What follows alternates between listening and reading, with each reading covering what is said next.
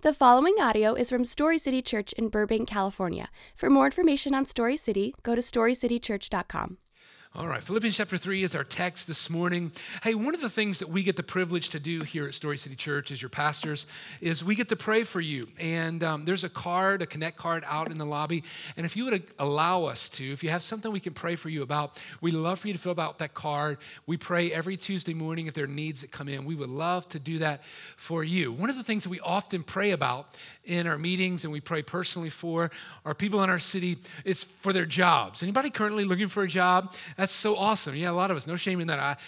Somebody asked me last Thursday, would you pray for me about this job opportunity I have? And they told me this morning, I said, I've been praying for you. He said, I accepted the job on Friday. And so we have the real privilege to be able to pray for you guys about things like that. Speaking of jobs, how many of you guys have a resume? Anybody have a resume? Do we still do those things here in Los Angeles? Resume? At some point in time in your life, you probably were building a resume, whether or not you actually had a physical resume you were filling out. Remember in high school, remember that guidance counselor told you, they used that word, you need to be well-rounded. Remember that word? Like, if you want to get in a good college, son, you need to be well-rounded. So remember what we did? We built the resume for college. So we started joining clubs and activities. Some of us weren't even athletic, and we played on sports teams so we could be well-rounded. So somebody was like, hey, we want you to be in the National Honor Society. I'm like, what do you do? They were like, we meet once a month. I'm like, cool, let's do it. That's great for college. And then you get in college, and I remember when I went to college at the greatest university on planet Earth, Clemson University. So what happened was, when I got to college, I was an accounting major. And I know there's accountants in this room. I saw them when you came in.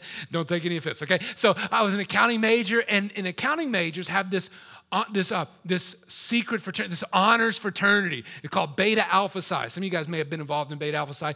I was in the accounting honors fraternity. It was really weird for a bunch of nerds like me. And so you got into Beta Alpha Psi, and then you had the privilege every single month to schmooze with these big six firms that would come in once a month, and they would have these meetings. And so in college, you're still building the resume. Like, I guess I should do Beta Alpha Psi. That'll give me a better job. And then once you get out of college, at least for me in accounting, the thing to do was to go to the big six firm, or maybe even go to New York if you worked in finance. So that would open up doors later on in life. Think about all the things we do, even in this town, to build our resume. Think about it. If you work in the industry, think about you go to 100 auditions for a USC senior's film that he's doing, and it actually costs you, but you do it to build your resume. You know what I'm talking about? Think about all the things we do to build our resume. Do you ever get tired? You ever get tired of building your resume? You ever get tired of trying to prove yourself to people that you don't even know? Probably if you did know them, you may not even like them, to achieve things that you're not even sure are ever even going to satisfy you in life. Do you ever get tired of building a resume, especially in this town? Philippians chapter 3, Paul is going to make a diversion and talk about his resume. He's going to talk about his credentials and all the things that he spent years building. And so Paul is here at the end of his life, and he's taking a view. He's looking back, and he's saying, even my own impressive resume, I'm not even impressed with it. And so Paul's got a good word for us this morning. I really think this is a great word for our city today. And those of you who are listening by podcast or internet, some other way, now you may not even process it the same way that those are in the seats this morning will process it, but I think it's going to be a good message for us this morning. Philippians chapter 3, starting in verse 1. The title of the message today is Joy in Jesus, Not Your Resume. Joy in Jesus, not your resume. Philippians chapter 3, starting in verse 1, Paul says this: Further, my brothers and sisters, rejoice in the Lord. There's that word we built this entire series around, and we called this series Uncommon Joy. We see this word in every passage we've preached so far.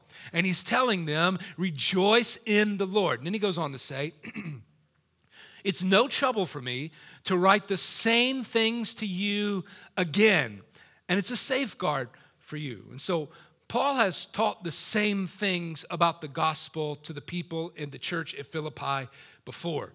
And he's still teaching them the same things about the gospel. And he says, it's no trouble for me to repeat the same things that I've told you multiple times. Maybe you come to church, you're like, my gosh, why do they talk about the gospel every single week? Can I say to you, repeating the gospel is good for those who don't know Jesus, but repeating the gospel is also good for those of us who are believers in order to build us up. It's an expression of love for Paul to repeat the gospel to his friends in Philippi.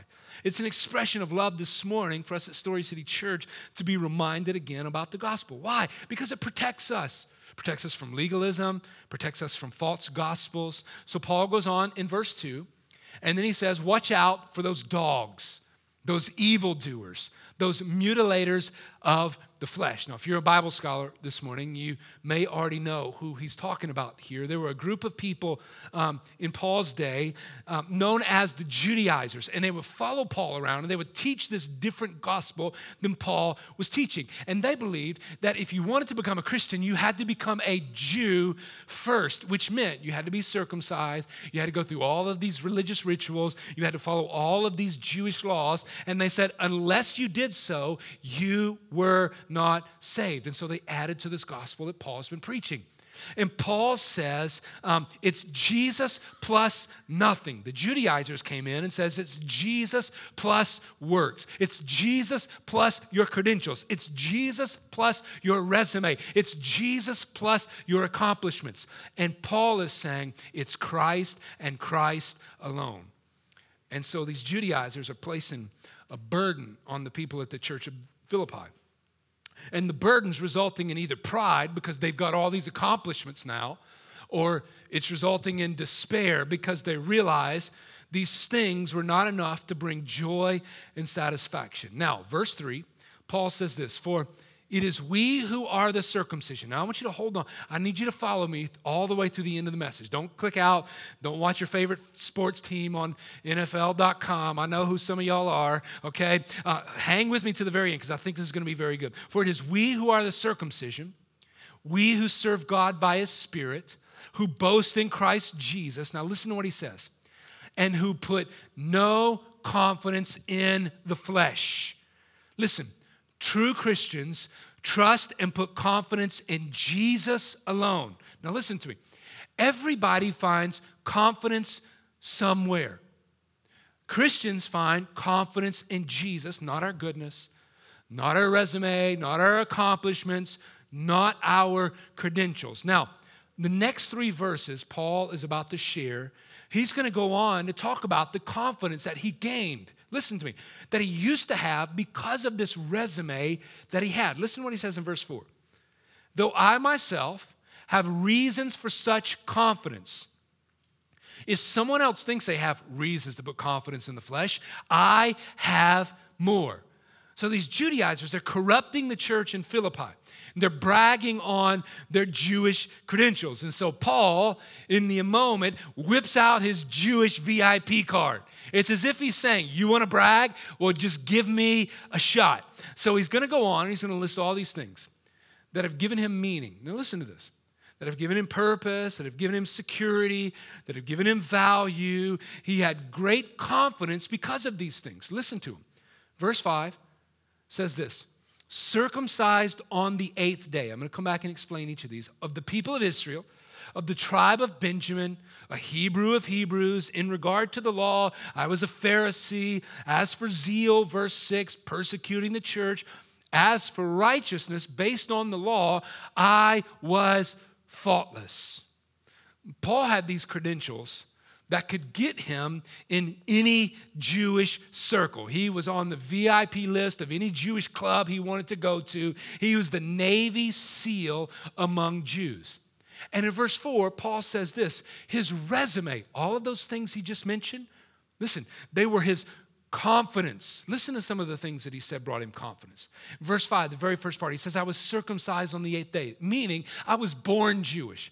I wasn't like these other people who were grafted into the Jewish religion. I was born Jewish according to the Jewish ritual. I was circumcised on the 8th day. Then he goes on to say, I was of the people of Israel, the tribe of Benjamin, meaning he was of the upper crust of Hebrews. He had a family heritage. He had a religious ritual heritage. He goes on to say in verse 5, in regard to the law, I was a Pharisee. Now, when we hear Pharisee, we think of a hypocrite.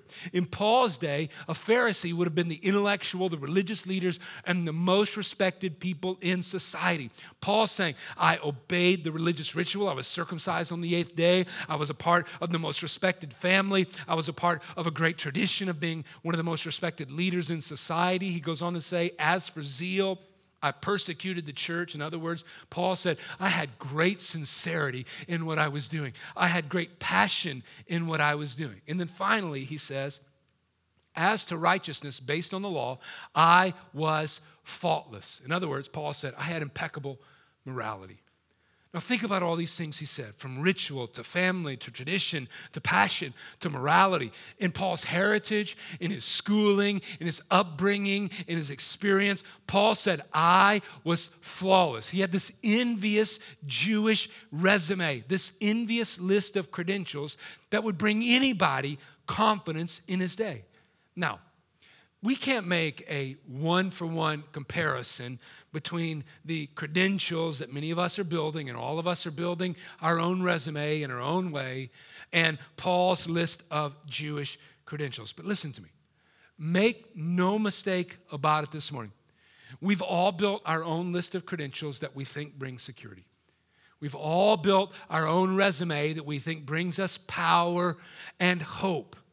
And Paul was saying to us that we think these things bring us self-confidence. The reality is they don't impress God. Now, in verse 7 and 8, Paul becomes an accountant. Paul becomes an accountant in verse 7 and 8, and he's going to put his former life up against his current life, and he's going to come to the conclusion that his former resume of confidence seems like garbage compared to what he has in Jesus. Listen to what he says in verse 7. But whatever were gains to me, I now consider loss for the sake of Christ.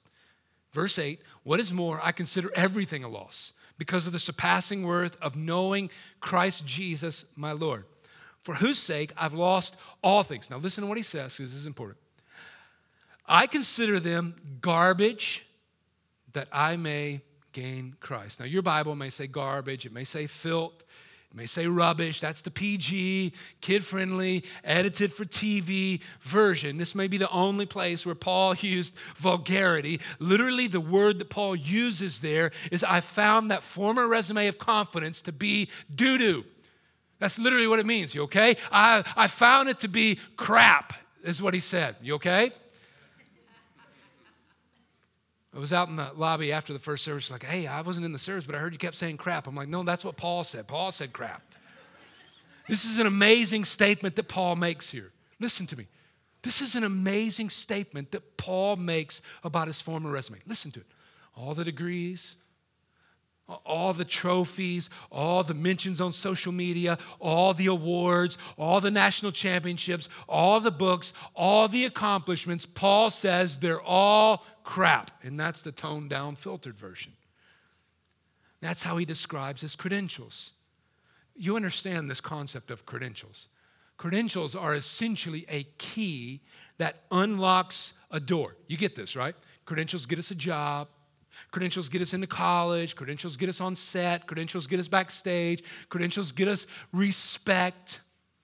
But in verse 9, Paul's going to use another word to describe what they got him. Now listen to me. This is important. Paul uses a word in verse 9 to describe what they got him, and the word he uses is righteousness. Listen to verse 9. And be found in him. The end of verse 8 says that I may gain Christ. Verse 9 begins, and be found in him. Listen to how he describes those things. Not having a righteousness of my own. Now, hang with me, because this is good. That comes from the law, but that which is through faith in Christ, the righteousness that comes from God on the basis of faith.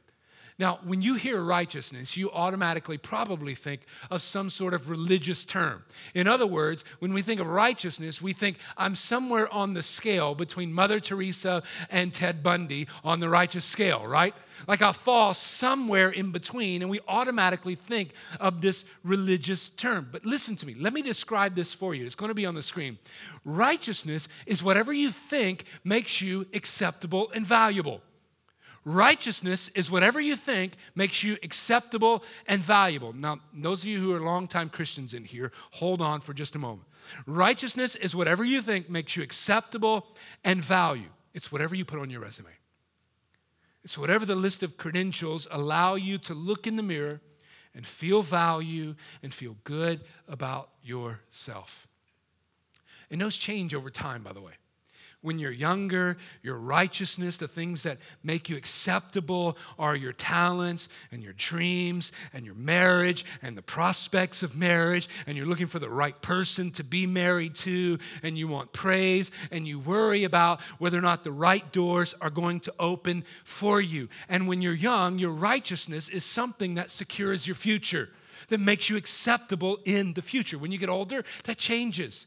That changes when you get older. It's less about the potential of the future and more about the actuality of the situation, what you actually have, your bank accounts, your family, your status. Now listen, the most fundamental human need we have is righteousness. The most fundamental human need we have is righteousness. It's on the screen, and we all find it somewhere. Now listen, the problem is, the most fundamental human need we have is righteousness, and it's going to be on the screen right now. There it is. The problem is only righteous people are accepted by God. Only righteous people go to heaven. And according to Paul, all of our efforts to secure righteousness, remember, righteousness is whatever we think makes us feel valuable and acceptable. All of our efforts to secure value and acceptability and confidence fall short. So what do we need? We need someone else's righteousness. Paul says, my previous accomplishments where I found confidence, my resume, my goodness, my credentials, they're all crap. I found a better source. Paul says, and all of those things are in Christ Jesus. That's verse 9. Listen to it again. Pull verse 9 up on the screen one more time for us. And Paul says, not having a righteousness of my own. That's what he called that resume, his credentials, that come from the law, but that which is through faith in Christ, the righteousness that does not come from credentials and resumes and accomplishments, but righteousness that comes from God on the basis of faith. Paul says, I want to gain Christ. I want to be found in Christ, and what I have found is righteousness, acceptability through faith in Christ. Listen to me. Christian righteousness is important to understand. Christian righteousness is important to understand. Christian righteousness is essentially trading your record for Christ's record. In other words, Christian righteousness says, Jesus lived the life I should have lived. He lived the life that I should have lived, and that life became mine. Jesus died the death I should have died, and that death became his. So I get his life, he gets my death. That's Christian righteousness, exchanging our accomplishments, our resume, our goodness, our morality for Christ's perfect righteousness and assuming the life that Christ lived. And Paul says, in light of that, my previous record, all of my good things, they were nothing more than garbage. Paul says, I've finally come to know the one thing I've been looking for my entire life. By distinguishing myself above all others, by showing how great and worthy I am by my resume, I've traded that for knowing the one with the most glory. Now listen to what he says. And once I found that, I no longer needed to find myself. How many of us came to LA trying to find ourselves, trying to establish ourselves? And how many years later have we found ourselves and established ourselves to the point of exhaustion and depression, not living up to the hopes and the dreams that we once have? if you've ever found those credentials, if you've ever found those IMDb credits powerless to bring joy and satisfaction, listen to what Paul says in verse 10. I want to know Christ. Yes, to know the power of his resurrection and participate in his sufferings, becoming like him in his death. Paul says in verse 10, I want to know the power of Christ's resurrection. Listen to me, so many of us live in fear, so we look for this power to control our lives. Paul says, I exchanged that list of accomplishments that brought me power, that brought me status, that didn't satisfy, for his accomplishments that brought me real power. Can I tell you how much good news that is for some of you this morning? Can I tell you how much good news that is for some of you this morning who are sitting there thinking right now, well, I've never had a good record. I've never had a great list of accomplishments. I've never had a substantial list of IMDb credits. In fact, some of you may be saying, in fact, life for me is in burnout. Life for me is in addiction. Life for me is in cycles. Life for me is in pain this morning. Some of you think, my list of accomplishments are not that good. Listen to me. Paul had a good one, and he still said it was useless. He goes on to say in verse 11, and so somehow attaining to the resurrection from the dead. Now Paul is going to talk about a future hope. He's going to talk about how that future hope is tied to Christ's resurrection, not his own credentials. Listen to what Paul says. I know the future is going to work out. I know the future is going to work out. That's a powerful statement. Why? Because Paul hasn't just won Powerball. Paul is in prison. That sounded really southern. Paul is in prison. Paul's in prison, likely suffering physically, and yet he's optimistic. He's joyful, even though his circumstances aren't working out the way most people want them to work out. So here, Paul has spent this passage talking about righteousness or acceptability. He's talked about knowledge of God. He's talked about power. He's talked about future hope. By the way, all of those things are things that we all hope for. All of those things are things that we all long for. Listen to it. Righteousness. Consider righteousness for a moment. It's this sense that you are okay. This sense that I'm okay in this moment. Listen, Paul says, I've got acceptability. I know I'm okay. Why? Because Jesus took my place. And I'm assured the same future that Jesus has. The older I get, the more I hear about death and death of friends and death of parents of friends. Before I came out, literally 5 minutes ago, I was reading about a former professor in seminary, old blind African-American professor who loved Jesus more than anybody I've ever known in my whole life. He was born blind. He passed away yesterday, and I texted my wife. She's somewhere here. Can you imagine this man who was born blind his entire life, never seen one thing? Funny thing, he painted his house one time. I'm like, it makes as much sense as a blind man painting his house. And so he's standing before Jesus today. Can you imagine? His confidence was realized yesterday when he stood before Jesus. I can guarantee you, he has said his entire life since knowing Jesus, as you can say as a Christian today, as I can say with certainty today, I don't have to fear death. Why? Because I know death is certain. One of the things that all religions have in common, by the way, is that they all leave us with insecurity except for Christianity. Think about it. Mormonism is not Christianity. It is not the same thing as Christianity. I used to meet regularly with Mormons in Atlanta. In Mormonism, you're never quite sure if you've been moral enough. Think about Islam for a moment. Muslims live in fear because there's not a guarantee of righteousness. They live in fear of Allah. Think about Buddhism for a moment. Karma, I understand, is in vogue now, and it sort of seems cool now, especially when things go your way. But what about when things go bad? You wonder, what did I do wrong? They all leave us with insecurity. But listen what Paul says. But you know what? Those things don't affect me. You know why? Because I'm acceptable to God. Church, listen to me. I don't have to be acceptable to you. you don't have to be acceptable to me. Now, you may hurt my feelings this afternoon if you go home and you tweet like, man, that was the worst sermon I've ever heard. Or like you tell all your friends, like, I'm never going back to that church again. That was like the worst church I've ever been to. Like, you may hurt my feelings for a moment, but listen to me. I'm not losing sleep over your acceptance of me. Why? Because other people's perceptions are not my identity, the same as they are for you.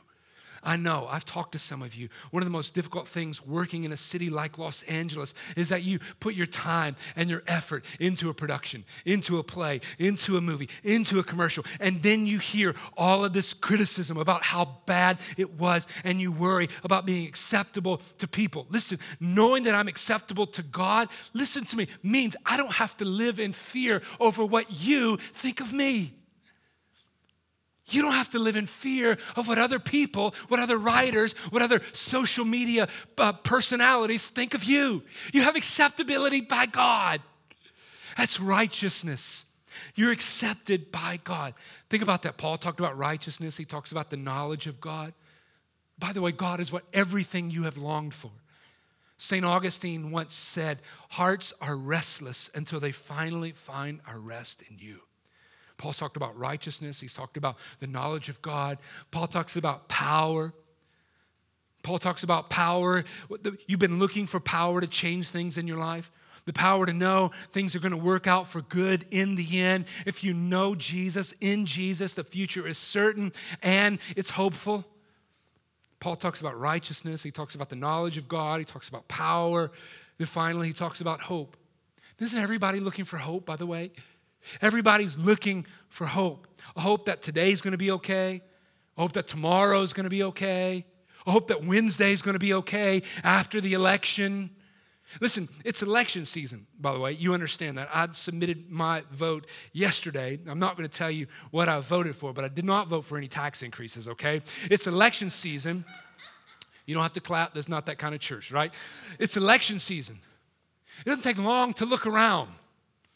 It doesn't take long to look around and see how many people have their hope tied to a political candidate, tied to a party, tied to an issue, tied to a measure.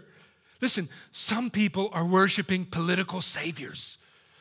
I want to say to you this morning, church, lasting hope will never come from politics. They can never fix our ultimate need.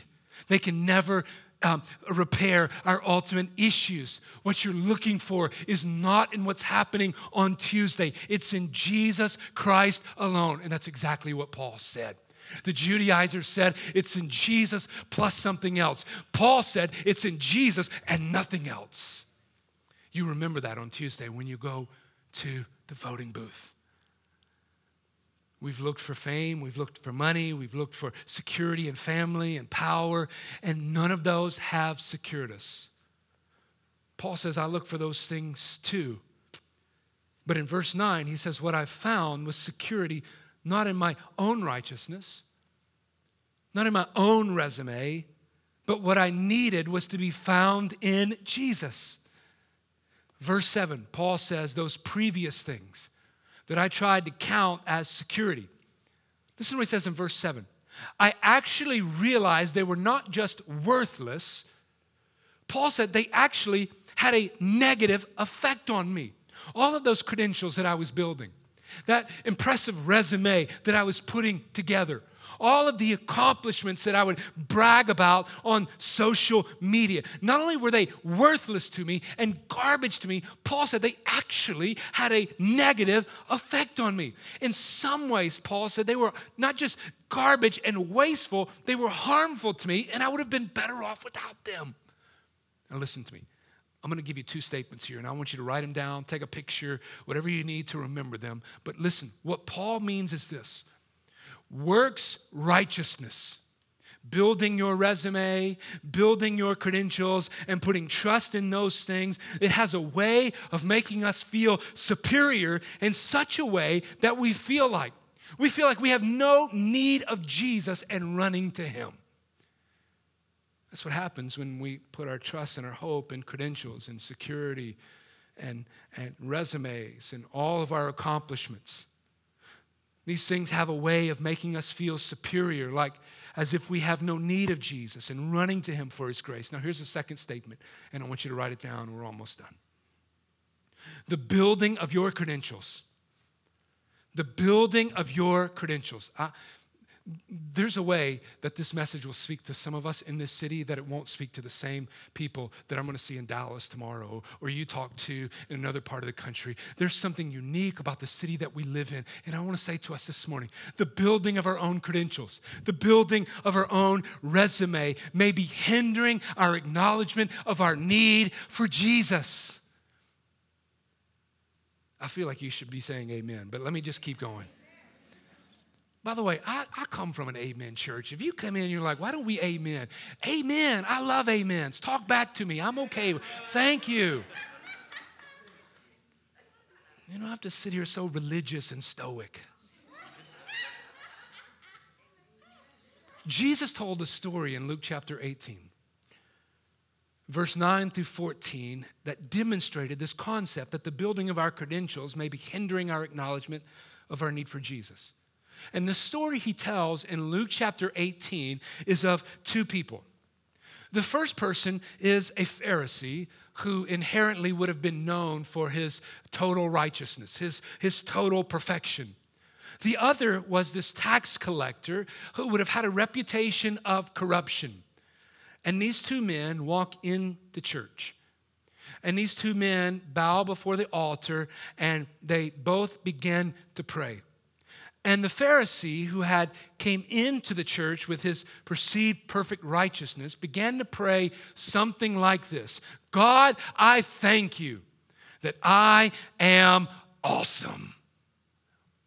God, I thank you that I go to church, that I don't curse in traffic, that I give 10% of my money. Thank you, God, that I am so awesome. The tax collector standing by the Pharisee wouldn't even look up. He bowed his head and he prayed something like this: God, I'm the worst person here. I failed miserably every day.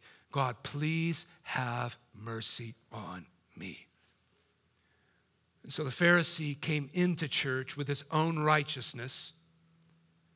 And then that Pharisee walked out with his own righteousness. And he was no closer to God. Jesus says the tax collector, though, came in with his unrighteousness. He acknowledged, he knew, my resume is worthless. I don't have a lot of accomplishments. And even if I did, God, they would not impress you. The tax collector comes in with his unrighteousness, but you know what he left with? He left with the righteousness of Christ. Listen, it's not always sin that keeps people from Jesus. Sometimes it's our own righteousness. We could call it our own self-righteousness. We love building our lives. Listen, we love building our lives on things that pale in comparison to what Jesus offers. Now, this is a last statement that I want you to write down, take a picture of, and remember it and reflect on it today. The great things of the world that are supposed to give us confidence, our credentials, our resume, our credits, the great things of the world that are supposed to give us confidence, they may keep us from joy if they hinder us from following Jesus. Listen to me, LA. Listen to me, Los Angeles. Pastor Matt, is Paul anti-wealth? Is Paul anti-power? Is Paul anti-accomplishments? Church, Paul isn't anti any of these things. But what he is saying is that we must go to battle against allowing our accomplishments to steal our hearts away from God.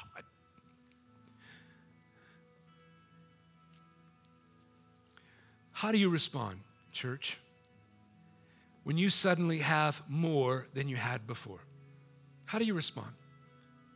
How do you respond this week if you have more money than you had last week? Some of you are like, that hasn't happened yet, Pastor Matt. How do you react when you're recognized for your accomplishments? How do you react when you book that show? How do you react when you get that job? How do you react when somebody recognizes something good you've done? Listen to me. I'm speaking to us in Los Angeles. We live in a city.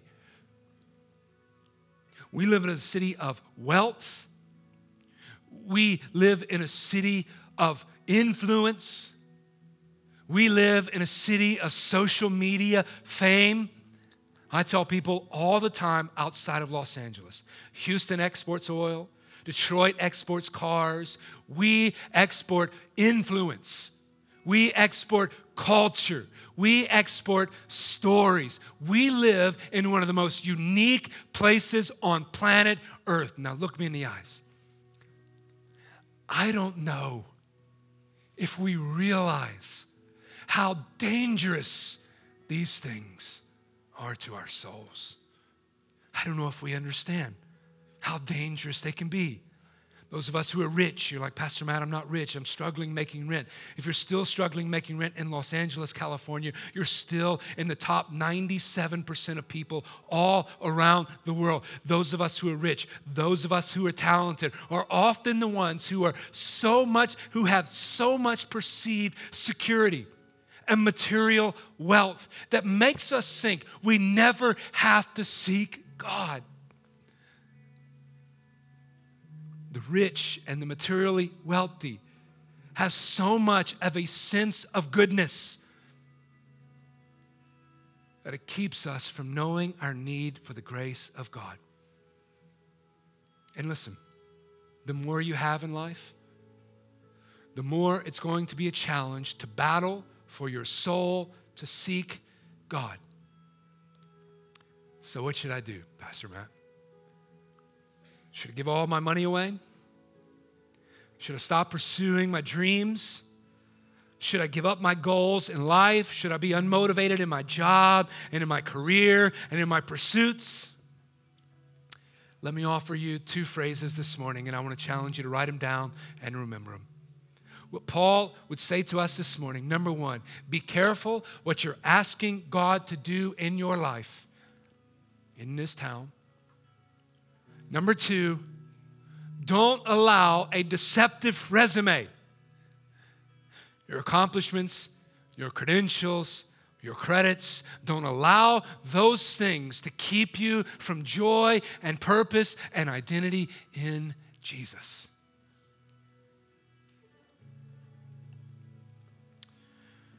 Recently, I've had this warning indicator light that's been going off in my car. And every time it comes on the screen and it says active steering fault. And I'm like, great. I'm like some of you guys. I'm like, great. What does this mean? Like, I'm the least mechanical person on earth. I'm like, is this fatal? I mean, is this the car's going to fall apart? The same way some of you react whenever the check engine light comes on. I'm like, I pop the hood. I'm like, well, the engine looks fine. I don't know what's going on here. And so this warning indicator light comes on. This active steering fault comes on. And all these questions are in my mind. Like, what does this mean? Can I keep driving, right? Right? Is the steering wheel about to come off, right? Is this really a big deal? You know what I usually do? No, what I always do. You know what I always do? I ignore it. And I just keep driving.